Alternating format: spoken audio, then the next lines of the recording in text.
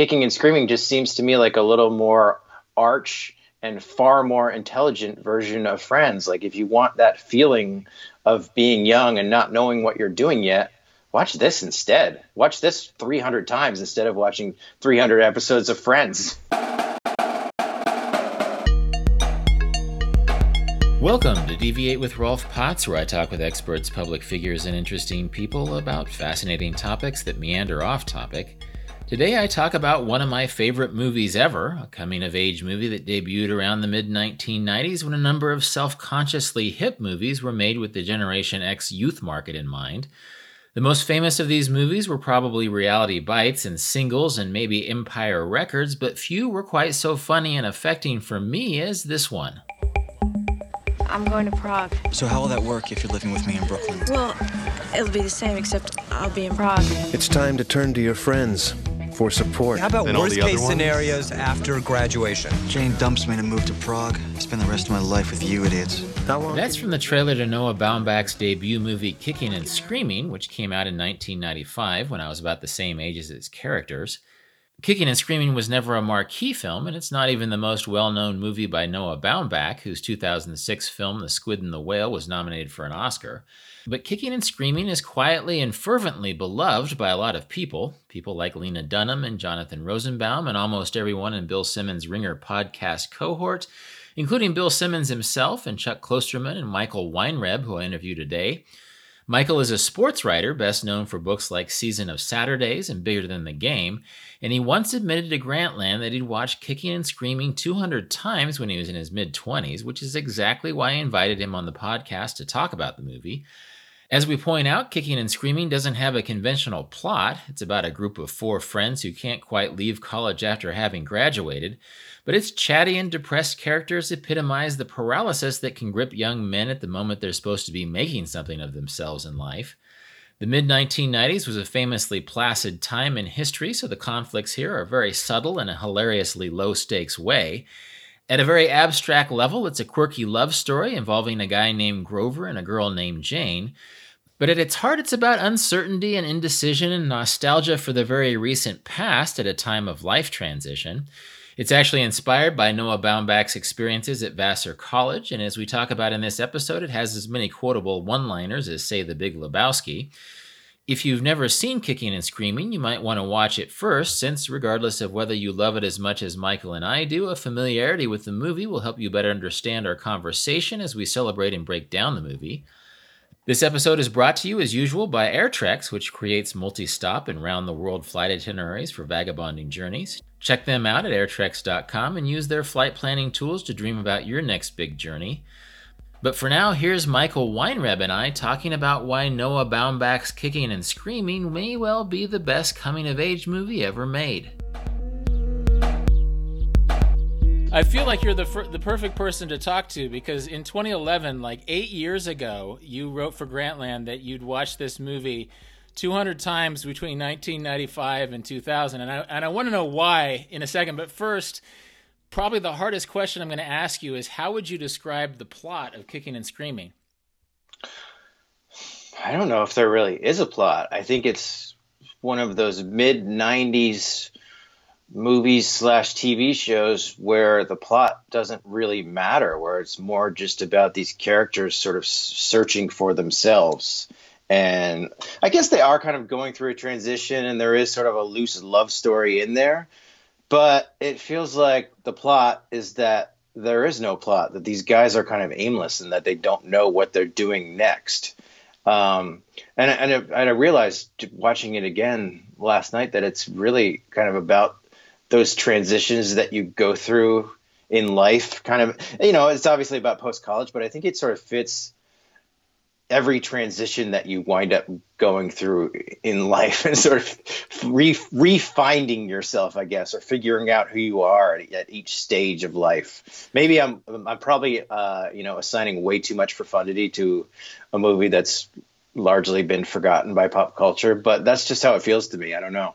Well, it does feel profound. I mean, it's sort of about the loss of status that accompanies a transition like graduation. These guys were were big shots on campus, or at least they thought of themselves as big fish in this small pond. And suddenly they're not really sure what to do with themselves. They miss this status. And, one thing that I wrote down about this movie, and I don't know if I thought of this or if I read it someplace, but it's like everybody in this movie is part of the Greek chorus and nobody is really interested in being the main character.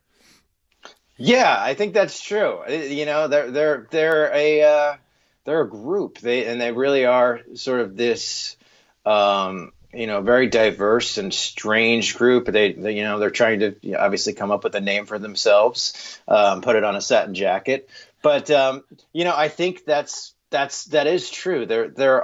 I guess Grover is technically the main character, and we sort of follow his love story, but it doesn't feel like he's a main character. It feels like you're right. He doesn't want to be a main character because he doesn't really know who he is yet. None of these people really know who they are yet. Even Eric Stoltz, who's in his 7th year of college, doesn't really know who he is yet. And that's, I think, how a lot of us feel when we're 21, 22, 23 years old and coming out of college and have no idea what we're going to do next.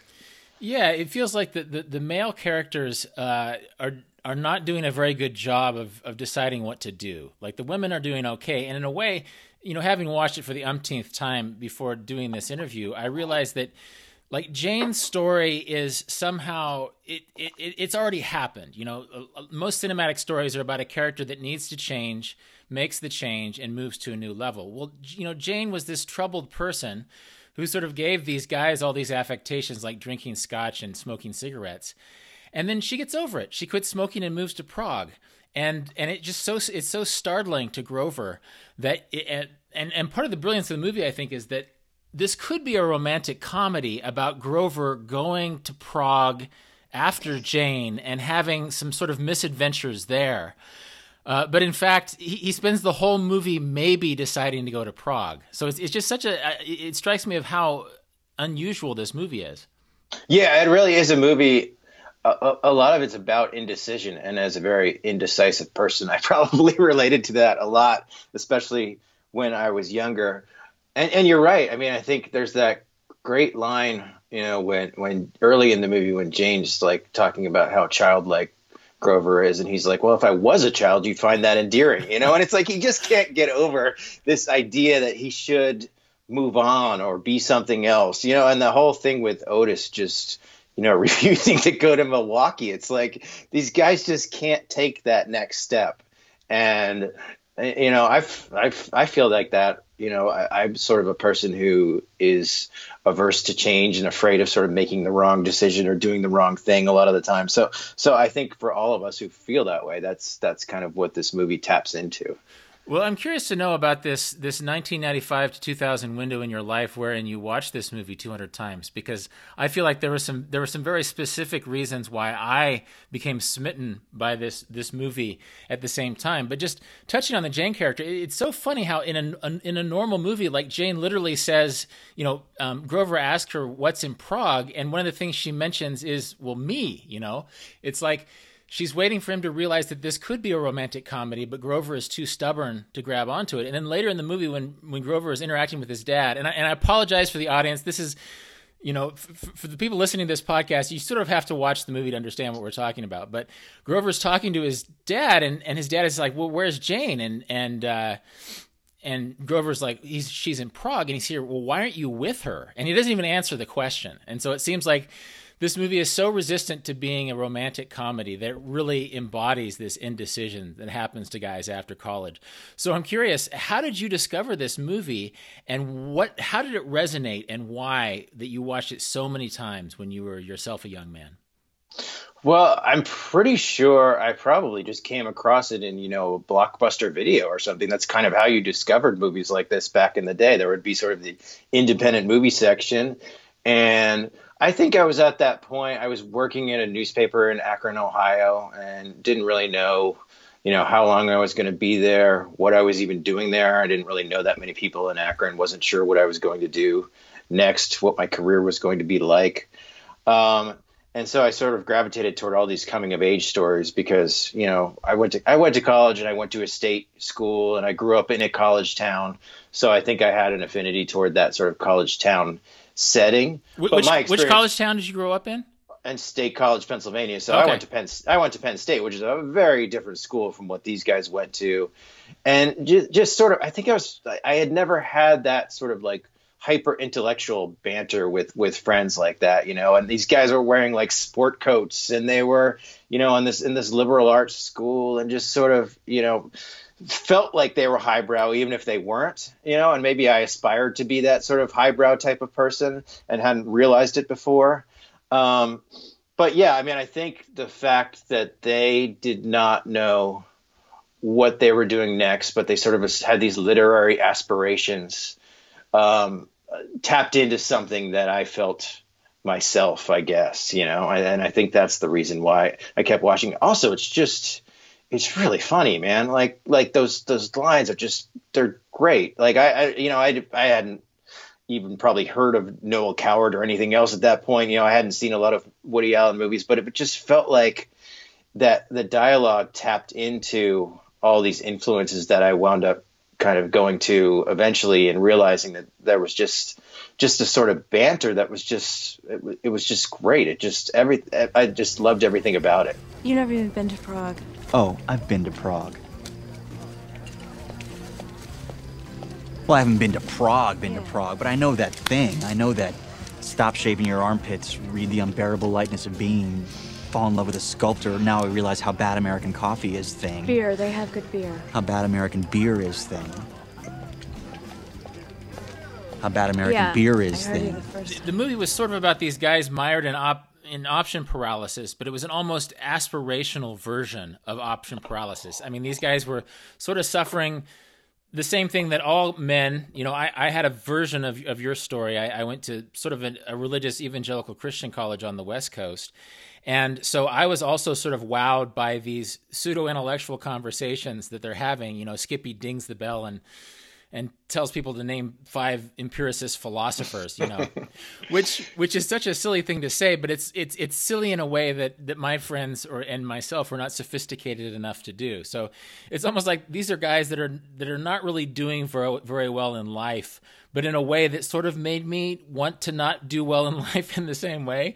So was this before you really had any professional traction? I mean, I did have a job, I guess, so I had that, you know, and I felt like I was getting some professional traction, but I was working, you know, like I said, I was working at this paper in Akron, Ohio, you know, not exactly the most glamorous city in the world. And, you know, I think I was at that point where I didn't read a lot of books in college. I didn't really have like great literary aspirations in college, but I think I got to that point post-college where I started to feel like, you know, I started to read books that I actually wanted to read rather than I was assigned to read, and, you know, started to see movies like this and just started to realize that there was a culture out there that I just hadn't fully been aware of. And I think this movie was part of it just because it was so smart and because it just sort of brought in all those references and all those influences that I kind of went back to, you know, even like the music, like going and listening to Nick Drake because it's playing in the coffee shop at one point. You know, it's like there were just all these little things that, like, as you watch that movie over and over again, which I did, it was like I had these certain movies where like I would go to the bar with my friends and then I would come home and just throw on a movie and like fall asleep on my couch watching a movie. And this was the one that I would probably watch the most, you know, and so it would reward repeated viewings too, because there were so many little references and little Easter eggs that you could kind of pick up on as you watched it over and over again. But I think, yeah, the general sense was that these guys were talking about things that I had heard of but didn't really know anything about, and so I could sort of go and, you know, read the books that they were talking about. Though I still haven't read All the Pretty Horses, so I guess Otis and I have that in common. Right. Well, I want to break down, since we can't really, there's no plot to follow. I want to talk about each of the characters in a second. But this really it was marketed as a Generation X movie, air quotes Generation X movie, which Noah Baumbach didn't really care for. But it was sort of the only way that I think media at the time could explain it to people. And I think that's why I picked it up off the video shelf in Wichita, Kansas. I mean, it didn't play any cinemas there. As a quick aside, you worked at an Akron newspaper. Didn't Chuck Klosterman work at an Akron newspaper? Chuck is a very good friend of mine, actually. In fact, okay. From us both working together at that Akron newspaper. So okay. Chuck and I would often, get high or get drunk and then go to his place and watch this movie as well. So he's seen it not quite as much as I have, but he's seen it quite a bit. Well, I've heard him talk about it. I've also heard Bill Simmons talk about it. And it seems like it's a cult movie, but not in sort of an above the surface cult movie. There's just there's very select group of people who just adore this movie, myself and apparently yourself included.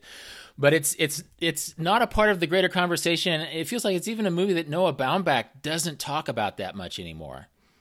Yeah, I mean, he's obviously gone on to more highbrow things. But it's funny. It's like you look at a movie like Greenberg that he did. That almost felt like the sequel to Kicking and Screaming to me. It was a lot of the same themes and a lot of the same ideas of somebody sort of being stuck in life and not knowing what to do next.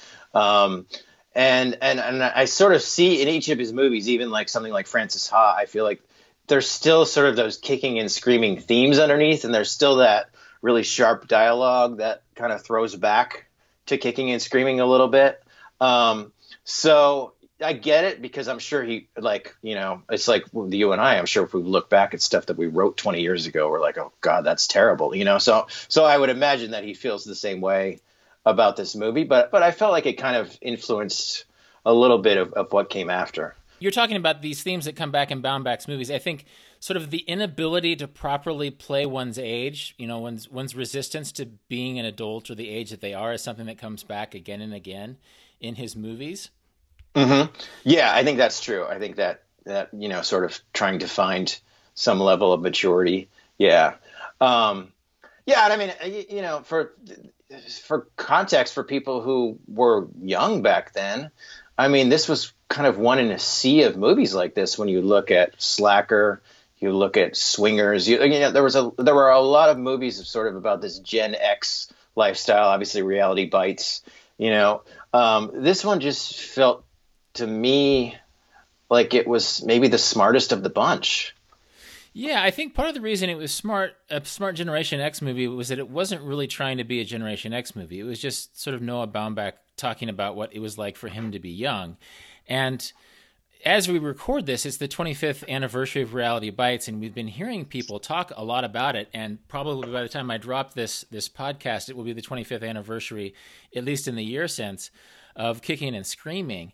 But it just feels like, it felt like this way to me back in the day, that this was the best, or maybe even the only Generation X type movie about young people that felt relatable. And I don't know if that's a dude thing, or if it's just that Noah Baumbach bit into something true. Have you seen a movie called Glory Days, Daze?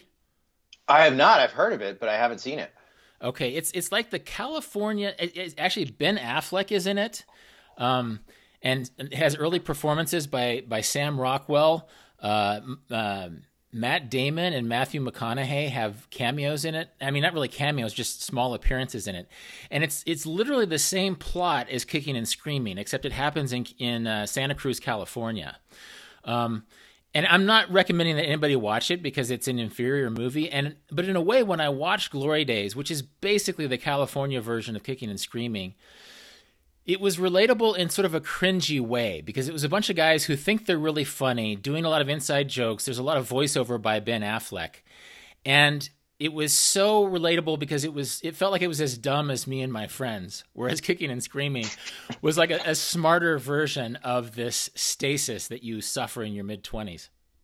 Yeah, that's the thing. I mean, I think we all had that group of friends where we thought we were cool and we thought we had all these great conversations and, all these wild times together. And then you look back and you just realize we were a bunch of idiots, and that's kind of what's great about going back and watching Kicking and Screaming, is you're like, these guys are pretty funny and kind of fun to hang around with.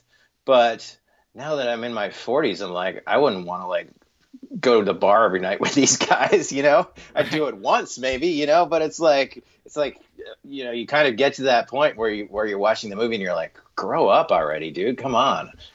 Well, one weird thing that occurred to me today is that this literally is a movie about guys who can't change. You read any screenplay book and it's about, story is about change. It's about people who need to confront a certain conflict in their life and change so that they can confront it. And this is literally a movie about guys who refuse to change.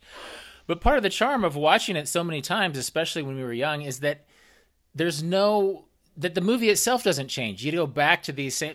I think Quentin Tarantino called it a hangout movie. Have you heard of this? He would watch Dazed and Confused again and again because he just liked being around these characters. And I liked being around these characters in part because they didn't change. And years later, I came across a screenplay for Kicking and Screaming. And it was a little disappointing to see some alternative realities for how these characters acted because I liked the precise way that they exercise their indecision in this movie. Yeah, I mean, I think you're right. They're Dazed and Confused is probably the other movie that I've seen as much as I've seen Kicking and Screaming. So I guess I do like those hangout movies, but it just it does feel like it really portrays each of these guys' emotional paralysis really well, and they're all just different enough. I mean. They're all a bunch of like middle class or to upper class white guys, going to this liberal arts school. So I don't want to say it's like obviously not a huge diversity movie or anything like that. But I think the way that the characters are portrayed, there's a certain amount. There's more depth to them than you think there is. At least, maybe that's what I got on the 148th watch. But it just feels like I've known people at least a little bit like each of these characters at various points in my life. Well, I think it's that idea of getting universality through the specificity. It felt like there was a lot of Noah Baumbach emotional specificity in this movie. And, it is a very white movie. It's sort of an upper middle class movie. I guess Max Belmont has more money than the other characters, but everybody is pretty well off. And watching Glory Days, which is sort of a forgettable movie, it actually has some racial diversity. It has like the comic book guy that all the girls sort of like is a black guy. And then the party animal dude is Asian, which I thought was interesting in that California way. But it didn't have the same resonance for me as this very white upper class, basically Vassar movie. That it wasn't filmed at Vassar, but it felt like Noah Baumbach was being very true to Vassar. And so I guess it was one of those things that, and maybe it was the same way for you, that I sort of watched it in an almost aspirational way. I mean, I also loved Ferris Bueller when I was in high school. And sometimes people say, oh, well, Ferris Bueller is about a privileged white kid. And I'm thinking, well, I sort of liked that part of Ferris. I sort of liked that he was he had more options than me. He was a little bit more interesting and articulate than me. And I feel the same way about the guys in Kicking and Screaming, that of course there's sort of a monolithic, within the diversity of the characters, there's sort of a class specificity to them in a way that I found really appealing. And I guess the movie does touch on class a little bit, like because Otis drinks a cheese fry because he doesn't want to offend his working class waitress. Right? That's true. And Max dating, I can't remember her name, but the cafeteria waitress, who's sort of a little more, I guess probably lower middle class, than the whole scene with the guy driving the truck that would rather be bow hunting. I'm gonna smash that car. I'm gonna break your fucking leg. This shouldn't be done. This guy would rather be bow hunting. Don't upset him because he'd already rather be bow hunting and any additional aggravation. So there is sort of that clash with like the townies a little bit, which resonated with me as a townie myself who had seen, sort of grew up in a place where some of us townies were the sons of professors and some of them were, sons of farmers. So yeah, I sort of that part I think did resonate with me really in a big way. But I think you mentioned that sort of aspirational notion, and yeah, I was the same way. Where like I also love reading like a separate piece or novels about prep school or Dead Poet Society. So maybe that was just me, but I think there was sort of this sense of I was a kid who grew up in a college town but went to a state school and just didn't really know that world existed, that there was this sort of upper class world where people were very well educated and spoke about things that novels and movies and made references that went over my head. And yeah, I think maybe there was a sense that I wanted to be one of these characters when I was younger. It's interesting how there is sort of a prep schooly, sort of an upper middle class trope going at least back to Catcher in the Rye in American storytelling. Because I think my dad was just a normal middle class Kansas guy who loved Catcher in the Rye, which is about this very privileged prep school kid. And actually, they make jokes about Catcher in the Rye in Kicking and Screaming. I think in that book club, one of the characters says that it's like Holden Caulfield meets, I don't know, Milan Kundera or something. Humbert. I just watched that line last night. So yeah. Yeah. So it's like it's very aware of itself. And actually, the characters that I want to get to in a moment, there's a very meta way in which all the characters, including Grover, speak. Because at the end of the movie, when Grover is sort of making his decision to go to Prague, and we never know if he does go to Prague, he's not really talking about going to see Jane. He's sort of talking about the story he's going to tell later in life when he does go to Prague. And when I tell people about this in the future, I know that, it'll be the time that I went, And I know that when I review this little episode in my head, I'm not going to know what I did or why I did it. I think they've done something with the real Grover. But it'll make a good story of my young adult life and the time I chose to go to Prague. I'll look back on it, I won't believe that I actually went, I went away. So let me go, I have to, just put me on the plane. There's this almost painfully, delightfully awkward self-consciousness with which all the characters carry themselves in this movie. Yeah, and that gets to this idea that's also sort of, I think, defines my generation, and I assume your generation, I assume you're Gen Xer too. Yeah. But sort of this coming of age in the mid 90s. I mean, I am just sort of paralyzed by nostalgia sometimes, and I almost have to snap myself out of it.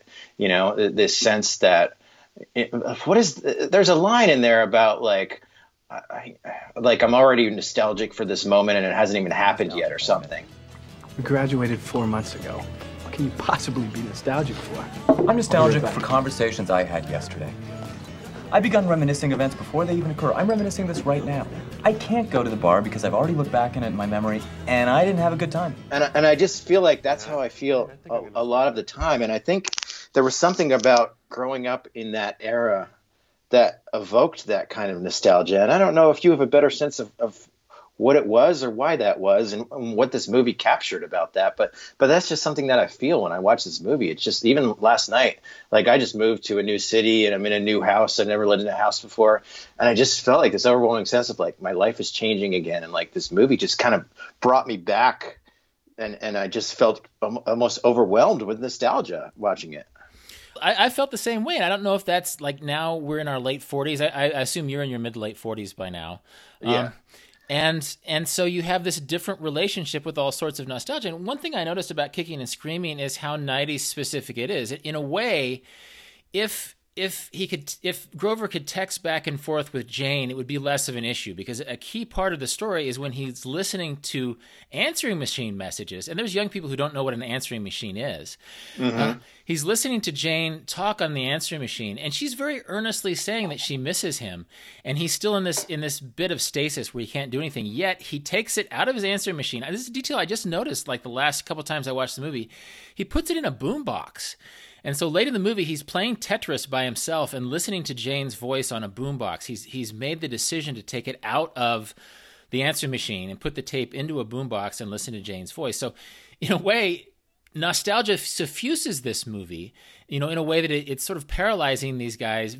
Nostalgia for the very near past is paralyzing these guys.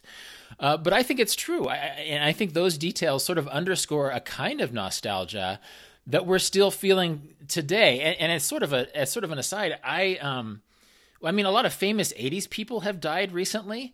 And I've recently been listening to the song Age of Consent by New Order. Do you know this song? I saw you this morning, thought that you might like to know. I received your message for a few days ago. It's a song I didn't listen to in the 80s because, as I joke, I had a mullet in the 80s, and if you had a mullet, you couldn't really hear New Order. It was a different frequency? Yeah, no, totally. Only AC/DC got through. And so I was listening. This has been on heavy rotation this year because it reminds me of the 80s, yet I never listened to it in the 80s. I never listened to New Order in the 80s, but my ritual in the 2018s, soon to be 2020s, is about New Order as this 80s band. So, yeah, I think it's almost like it's going to have to be its own podcast episode, because you brought this up and it has flummoxed me. Like, I'm not even really sure about my own relationship now with nostalgia, but I just know that it grows into strange new directions. And I was probably as guilty as the characters in the movie of suffering a little bit of near past nostalgia in the 1990s too. Yeah, it was interesting to notice, the sort of these pop cultural references, where like Grover calls up Max and is like, what was the name of that character on Josie and the Pussycats, and it was sort of that era of the 90s where, you had Reservoir Dogs, and talking about Madonna, and it felt like that was the era when we were sort of reflexively nostalgic for our childhood and for the pop culture of our childhood in ways that previous generations weren't and didn't have. They didn't have, cable reruns of all these TV shows. They didn't simply have as many TV shows or movies. So I think that's sort of infused into it as well. The whole game they play with the quizzing, where it's like, movies named after monkeys and all these things. That felt like it captured that feeling of nostalgia that we had in the moment. And then, like Max says, he's nostalgic immediately for conversations that he had yesterday. It's like, it just feels like we were at that time when everything was sort of reflecting back on itself. Even when we were young, we almost felt like we were old because we had, we were constantly looking back on our previous experiences in our childhoods. And I think that's probably the most on-the-nose Gen X-y aspect of this movie. But Noah Baumbach is smart enough that I think those scenes did double duty, because the Triv contests, which are a fun ritual that they keep going back to, they also illustrate how disconnected the guys are from their girlfriends. And in fact, when Grover calls Max and asks about Josie and the Pussycats, he's with a girl, right? And then when Grover realizes he's about to hook up with Amy the freshman, he says, "Oh, I have to. What does he say? I have to sleep with the freshman." And Max says, Max says, "Oh yeah, Jane too, Electric Boogaloo," which itself is an old pop culture reference.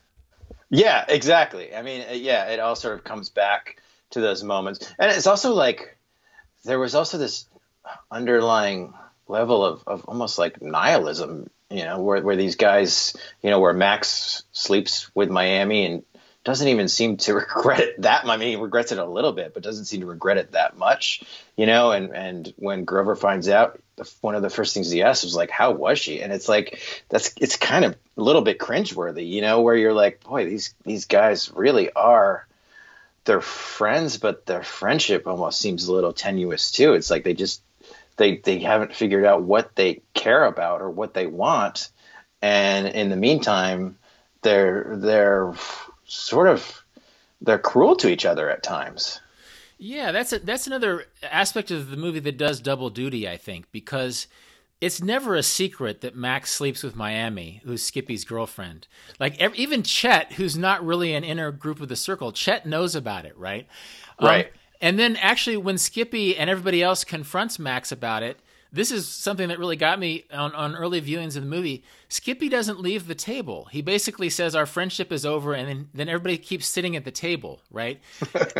and so in a movie, again, movies are supposed to be about change. In this climactic moment of the movie when their friendship dissolves, nobody actually leaves the table, which seems like a really interesting detail on the part of Noah Baumbach. Yeah, because it's like, where would Skippy go? Does he have any other friends? I don't know if he does. So I think it is an interesting detail, because they're sort of like, at least for now, they're stuck with each other because they're stuck in their own heads and they don't know what they want to do next. So, he can declare that their friendship is over, but it's like, if he walks out that door, what's he going to do? Well, he would have to start his life, which is what exactly none of the characters want to do. Jumping back to something you were talking about earlier about Reservoir Dogs and all the pop culture and stuff, there is a sense, and you can disagree with me if you want, but I feel like there's a sense that Tarantino influenced this movie, because when Otis gets a job at the video store, his boss assumes he's going to be a filmmaker, right? See, you're shocked. They'd have to invent a section for my movie. That'll be cool, huh? when I make my movie and it comes out on video, you and I can see who rents it. We could probably sit here and watch it on the TV. Do you plan on still working here even after you make a motion picture? So it almost takes this 1990s inside joke about the famous story about Tarantino going from being a video store clerk to a filmmaker himself and embeds it within the movie itself. Right, exactly. And his boss is played by Dean Cameron, who's like one of those great sort of 80s movie character actors, you know? So, yeah, it is. That is interesting. I mean, I would assume, you know, this came out in 94 and Reservoir Dogs was, what, a year or two earlier. So it was almost like Tarantino had kind of overwhelmed and swallowed up Gen X culture at that point. So that it would be interesting to know whether Noah Baumbach wrote that with Tarantino in mind, but it certainly seems like, looking back on it, that he must have had some sense of like this is sort of the Tarantino legend, and we're going to play around with that a little bit. But it was also like video stores were just such a huge part of the culture too. Yeah, and then there's the joke that the only job that Otis can get is at a video store, and he has to go in for a second interview. But I do happen to know that it was just the time in history when it was. I know that Richard Linklater, when he made Slacker or Dazed and Confused, that he brought this Time magazine article about 20-somethings. And Noah Baumbach also brought it to his financiers when he made Kicking and Screaming. That basically, I think when Baumbach started this movie, Generation X hadn't really been defined yet. And as a side, I actually talked to Sophronia Scott, the Time magazine writer who wrote this article. She was a young journalist at the time. It was interesting to hear her perspective on the article. But it's almost like Generation X became a phenomenon after Noah Baumbach had already made the movie, and then he was sort of lumped by a marketing category into this category. And another interesting aside, did you know that Jason Blum was his roommate at Vassar, like Blum of Blumhouse? I did not know that, no. Are you familiar with this? It's like a horror movie producer. Sure, yeah. Yeah, I had no idea until recently that they were roommates at Vassar, and like Blum, if I'm pronouncing his name right, pulled some strings with Steve Martin, and Steve Martin somehow helped get this movie made. It's really weird what happens behind the scenes of these movies, which people like you and I mostly see in terms of their story. Yeah, it's interesting. I think I've almost avoided trying to read too much about the movie because I just want it to stand on its own. You know, I almost don't want to know too much about the behind the scenes things, or, you know, even just about like Noah Baumbach. I'm almost like afraid to read too much in case it spoils my experience in some way. It's just one of those movies that I just sort of want to stand on its own. Well, do you remember a website called NoahBaumbach.com that was around in like 2003 or 2004 that had like message boards about Kicking and Screaming and some other movies, like his second and a half movies, Mr. Jealousy and Highball, were not really broadly well received. It was when he was writing Squid and the Whale, for which he was nominated for an Oscar. But do you remember this? That there's a point at which Noah Baumbach came on and he would answer people's questions. This was before social media at NoahBaumbach.com, which he didn't own. I had no idea. I mean, I know that he took his name off of Highball, right? Because he just thought it was such a mess. And I think there's like some pseudonym listed as the director. And Mr. Jealousy, I thought was actually an okay movie, but yeah, I can see that because those all three of those movies are sort of in the same vein, and they sort of draw the same people like you and me to them, you know? So it can't be just you and I who are totally into those movies at a certain age. There was sort of a real sort of low level cult following with those movies. And then obviously he made The Squid and the Whale, and it was like, okay, this guy's a real director. He's going to do real things, you know? But it felt like those early movies were kind of like, I don't know if you still feel this way, but they feel like our little secret almost at this point. Totally. And I think part of the reason that they're our little secret is that, like, if you were in, you know, a State College market or a Wichita, Kansas market, you saw this at the video store and you felt like it was speaking to you specifically. There was no entity telling you to watch this movie besides the marketing mechanisms that said, oh, here's another Generation X movie. If you like Reality Bites, maybe you'll like Kicking and Screaming. And then suddenly here's this movie that was just so much smarter than anything else that was out there. And actually on this NoahBaumbach.com, message board, which Noah Baumbach, actually, I think it started as a petition to get it made on DVD because Kicking and Screaming was not on DVD in 2003. Right. But a notable person said, "I am now 30 years old and I still cannot get over the fact that I graduated from college. Please help. I need this movie in a digital format." Can you guess who this person may have been? I think that was me. Yeah, that was you. It's funny. Because as soon as you said that, I was like, I think I wrote that. I think I remember writing this now. Because I think I was probably just searching around online to see if I could find this movie on DVD. And then obviously they put out the Criterion Collection version a few years later. But yeah, oh my God, I had completely forgotten that I had written that, but it's true. Yeah, it took the Squid and the Whale, I think, for them to make a DVD version, Criterion Collection version of Kicking and Screaming. But I was living in Bangkok, Thailand at the time. I'm on the message board too. I just found it on the Wayback Machine recently, and it's like I'm going to search Michael's name, and there you were. You had also gone on this message board back in 2003, and so that's another anachronism. Like in the age of social media, a film director would never go on a message board and just sort of cursorily answer people's questions and interact with people. I don't know if you saw that part of that website, but it was this real grassroots early internet, almost dial-up era internet fan site for Noah Baumbach that he actually interacted with. It's very strange, and it's sort of an aside, but it's very strange. Yeah, that is really strange. I'd completely forgotten that I'd done that. It was interesting, though. I actually... a couple of years ago, it was more than a couple of years ago, it was a few years ago, I guess I was still living in New York, and I actually saw a little piece of paper on the sidewalk that said broken glass, and I took a picture of it, and I sent it to Chris Eigenman on Twitter, and then he wound up like retweeting it and following me after that. So that was one of my prouder moments of sort of actually interacting with these people. And then another time, my ex-wife actually saw the guy who plays Otis.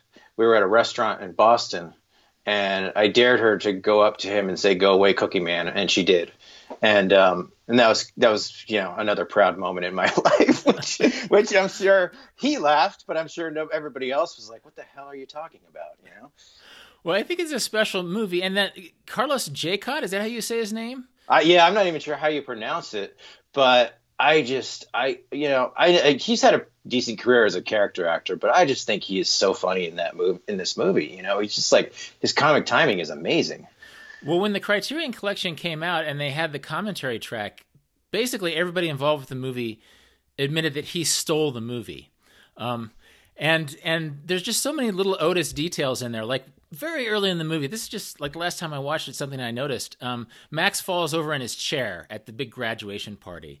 Mm-hmm. And when he gets back up, like Otis is sort of talking to him, like he has these little lines like, you just fell down, are you hurt? Like there's these little, like, there's something very neurotic about Otis, but he humanizes the character in this very believable way that's sort of a very deeply charming part of this movie. Yeah, I mean the pajama top and the wearing mascara. And is that a pajama top? No. Yes. Are you wearing mascara? No. Yes. Those are jokes that I have heard 700 times. I mean, my internet Wi-Fi password was it was "Go Away, Cookie Man," and then the password was pajama top. But I just feel like I've heard these jokes so many times, and I still laugh at them. And there aren't a lot of movies like that. Lebowski is one like that. Dazed and Confused, there are certain moments like that. But just in terms of like pure laughter, some of the stuff that Otis does, I just feel like the timing is just so perfect. I wonder how much of it was ad-lib, just because these guys were all friends and they all knew each other. And especially with Otis, like you mentioned, there's just sort of these lines in the background, where he's like with the monkey movies, and he just keeps repeating monkeys, Ted and Alice, and it's like this. It's like it doesn't make any sense. It's a complete inside joke, but it's sort of if you watch the movie enough, it becomes your inside joke. Well, I think too, when he's saying monkeys, Ted and Alice, it's this really awkward moment when Skippy has been a complete dick about Miami. Right. And Otis is just, he feels awkward, and he's trying to smooth things over because he's sort of a good-natured guy, but he can't. that's why I think you can draw a line to Greenberg, because, you know, Ben Stiller in that movie is like in his early 40s, and he just feels like he could have been one of the characters hanging out with these guys, you know, that he's almost like a grown-up version of Max or something, you know, and it feels like he gives this at the end of Greenberg, for people who haven't seen it, he sort of gives this long speech about these kids today and, you know, what's different about them and what our generation did. And it just feels like, I think Noah Baumbach still has these through lines in his movies where a lot of what he was exploring in Kicking and Screaming is at least there under the surface or as a subtext to pretty much everything that he does.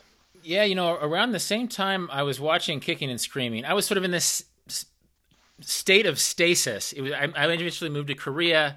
I got a job in Korea. I eventually became a journalist and travel writer, and I've done fine. But I was at this very specific state of stasis. I read this quote in Details magazine. I don't know if you were a subscriber or not, but it was a very Gen X magazine by Gordon Gano of the Violent Femmes, who had just decided to get married. And he quotes Jose Ortega y Gasset, the Spanish existentialist, and he says, "The youth, because he is not yet anything determinate and irrevocable, is everything potentially. Herein lies his charm and his insolence. Feeling that he is everything potentially, he supposes that he is everything actually." And that really resonated with me at the time, because I think that my stasis in my mid-20s was being worried that choosing to be one thing or working towards being one thing would compromise all my other future selves. And it feels like that's sort of what these Noah Baumbach characters are up against.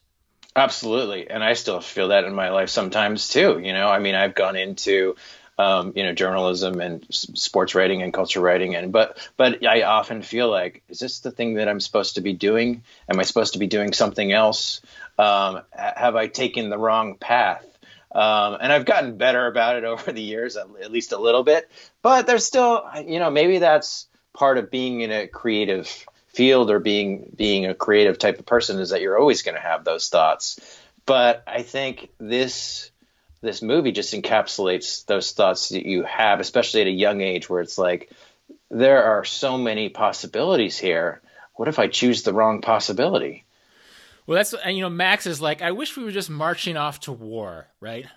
Yeah, because then the choice would be made for you, right? And then it would be like, well, okay, I got to go to Germany and fight Hitler, you know? And it was horrible. It's terrible. It's this really stupid thing to say, but it's also like the kind of thing you might say when you're 22 years old and you know, kind of privileged and maybe spoiled a little bit.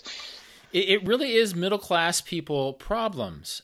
Yeah. And in a way, I feel like there's a PhD thesis that needs to be written about this, in that these are guys, you know, the whole idea of privilege is talked about more commonly these days. And I think by certain standards of 2019, 2020, that people would say, oh, well, why should we worry about these characters in this movie? And I think maybe at the time some critics said that. And interestingly enough, this movie has like 55% at Rotten Tomatoes. If you go to the Amazon page, a lot of people are like, what's going on with this movie? Nothing happens, you know? So there's people for whom this movie rubbed the wrong way, but it feels like there's this very specific problem of middle classness and the decisions that it places on individuals that Noah Baumbach is still sort of dealing with as an artist. Yeah, and I think it's specific, like we mentioned, to that time period when, you know, we weren't really at war. I mean, obviously we had the Gulf War, but that was hardly a war. And it just felt like, you know, the economy was generally pretty good. It felt like the world, it was kind of the, you know, post-communism, the world felt like it was at peace. So I think there was more room especially for privileged people to sort of have these moments of, you know, exploration or just sort of meandering, you know, mental meandering, I guess. Obviously the world feels a lot different now. So, you know, I can see that, like, people who grew up in a different generation, you know, in a different world might not understand what we were doing in the 90s, just sort of puttering about. But then, you know, you look at, like, I look at, you know, this sort of younger generation gravitating toward Friends. And I think there's sort of that same idea there, right? Where it's like, oh, these people were sort of young and privileged and didn't know what they wanted to do with their lives. And I'm sort of envious of that in a way. These younger people, I think, maybe are envious of that they had all this idle time, that they could sit in a coffee shop and just talk with each other about things. And Friends is obviously, to me, is a less smart version of Kicking and Screaming, but a lot of the same themes. Yeah, I think one thing that we don't think about that becomes apparent when you watch a movie like this 25 years later is that these characters, as privileged as they were, they didn't have the option of creating a sort of a fake sanitized persona on social media. Basically, they had to be where they were. They had to interact in specific places at specific times with specific people, and they couldn't just sort of Instagram certain kinds of perfection into their life. When they felt like shit for not really being anything yet, they had to experience it. Yeah, that's true. It's interesting. There's that scene where Otis is watching TV and Max is getting on him about watching TV and how you're an idiot for watching TV. And it's sort of the same argument that we have, like if Otis was on his cell phone the whole movie, it would sort of be the same type of argument. But it feels like it's like the 90s version of that, where it was like TV makes you stupid, and now it's like, well, social media makes you stupid, but it's just sort of heightened up a notch.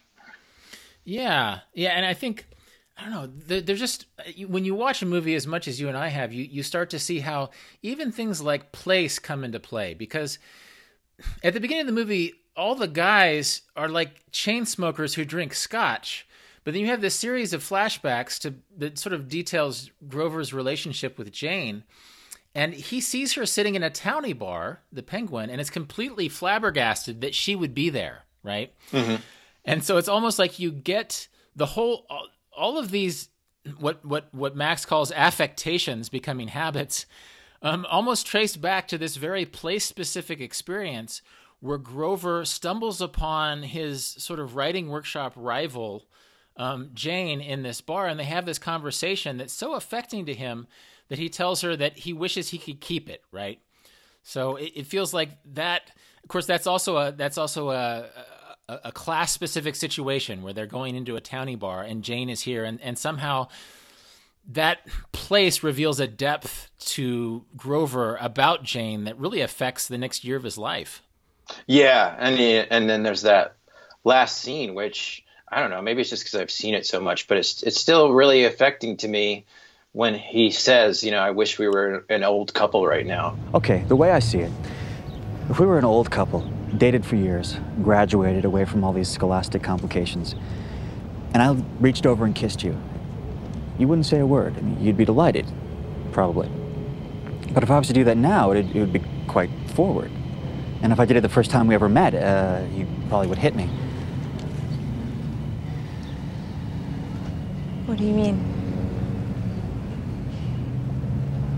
I just wish we were an old couple so I could do that. I think there's something about the sense of sort of nostalgia and uncertainty that just really hit me when I was younger, and it still sort of hits me that's that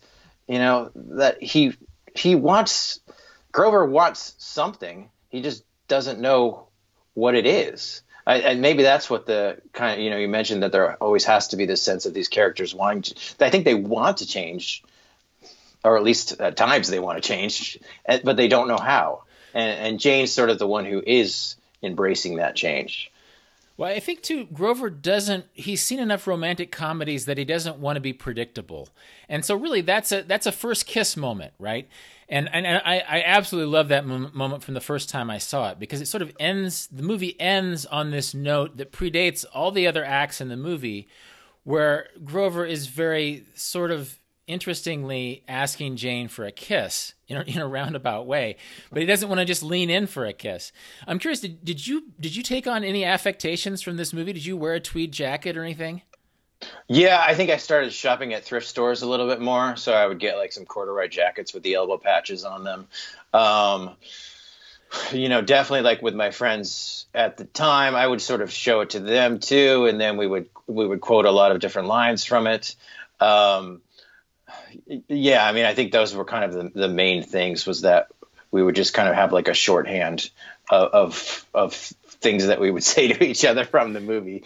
Yeah, I was so smitten with those tweed jackets that I got one, and I actually brought it with me when I went to Korea to teach English as a second language. And people are like, "Why are you wearing that?" And another thing that happened from that scene, like before he talks about how he wishes they were an old couple so he could lean in and kiss her. What does their conversation consist of when they're in the bar itself? Well, they're both wildly drunk. I remember that. Love affair. So basically Grover, they've had a conversation that we haven't heard, and Grover says, "What if we did have a love affair?" Or actually, no, Jane says, "What if we did have a love affair? Do you think it would last?" And Grover says, "Oh, that's a great way of looking at it." For years afterward, when I was courting women, I would use the word love affair, and it made no sense to these women I was courting, because love affair, in the context of that movie, is sort of beautiful. But in the context of normal life, it sounds like a throwaway thing, right? So it's almost like I started using words from that movie with people who hadn't watched the movie, and it made me sound weird in the same way that my tweed jacket made me sound weird. Yeah, I know. That would happen sometimes where, I would just be like, "Yeah, woo you," or something, and somebody would be like, "What are you talking about?" So I just felt like there would be little lines from that movie that I would try to use in normal conversation. And it's such sort of this weird elevated language that it was like, yeah, it did feel like I was like talking out of a Noel Coward play or something. Yeah, no, it was an elevated language that I really embraced, and I think that's why it's so quotable, And in fact, when the Criterion Collection finally released a DVD, the cover was just quotes from the movie, and I think that's one of the things, maybe not unlike The Big Lebowski or something, that's sort of what drove its cult status to a certain extent. Yeah, I mean, I'm thinking of like 15 different lines at the moment, So it's just like. And I don't know if you feel this way, but sometimes they just randomly pop up in my head if I see something, or if I'm walking somewhere and I see a sign and it just like, I start thinking about Cookie Man, or, I start, sometimes I'll just, talking to a friend and I'll be like, "You've got a drinking problem, get help." It's just like, there's just so many sort of dry, funny lines in that movie that have just stuck in my head as a shorthand, and maybe as a way, I don't know if you feel this way, but like maybe it's probably influenced my writing in some ways, just sort of that sense of humor that they had, at least trying to aspire to have that sort of dry sense of humor that they had with each other. Definitely. It's a writer's movie. And of course, Noah Baumbach ended up writing for The New Yorker before he made a lot of his future movies, that it has a writerly sensibility. And of course, when I watched this movie, I think I picked it off the shelf at a grocery store video department, which young people would hardly even fathom how a grocery store would have a video rental department, but that happened in the 1990s. I saw it, I picked it off the shelf sort of in an eye-rolling way, and I think the reason I rented it because Ebert had endorsed it, and I sort of trusted Ebert, Roger Ebert, the film critic. And I took it home, and it was just because it was such a smartly written movie, it was head and shoulders above, the Reality Bites type movies that were being marketed to us at the time.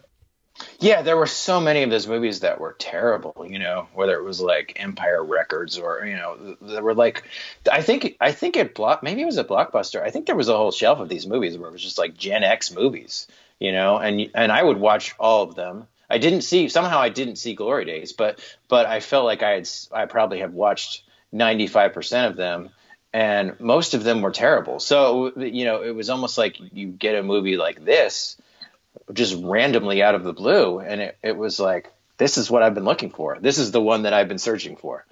Yeah. Well, I recommend watching, maybe not my audience, but for you as a Kicking and Screaming fan, watching Glory Days just for anthropological purposes, just because that filmmaker was writing about his own experience at UC Santa Cruz, and it just didn't work in the way that Noah Baumbach's movie made. I think that guy went on to make like the XXX series of action movies, which I don't think I've seen. Okay. Anyhow, since we're nearing the top of the hour here, I'm curious about a couple of things. One, did I miss anything? Is there anything that you're dying, as a fan of the movie, that you're dying to talk about, lines that you're dying to quote, observations about the movie that you've internalized over the years that I haven't brought up yet? I mean, I feel like we got to all the good Otis lines. I was watching part of it last night, and that scene where Max is trying to write and just staring at the mirror and talking about how he does nothing, basically feels like every day of being a writer, and sort of having that conflict with yourself. Hello, my friend. My little friend, you do nothing. Max Belmont does nothing. Oh, Max. What do you do? Oh, I do nothing. So that part didn't feel dated to me, I know that this movie is dated in a lot of ways, and I know that there will be people who will listen to this podcast and go watch it and will be like, what are these guys even talking about? It's terrible.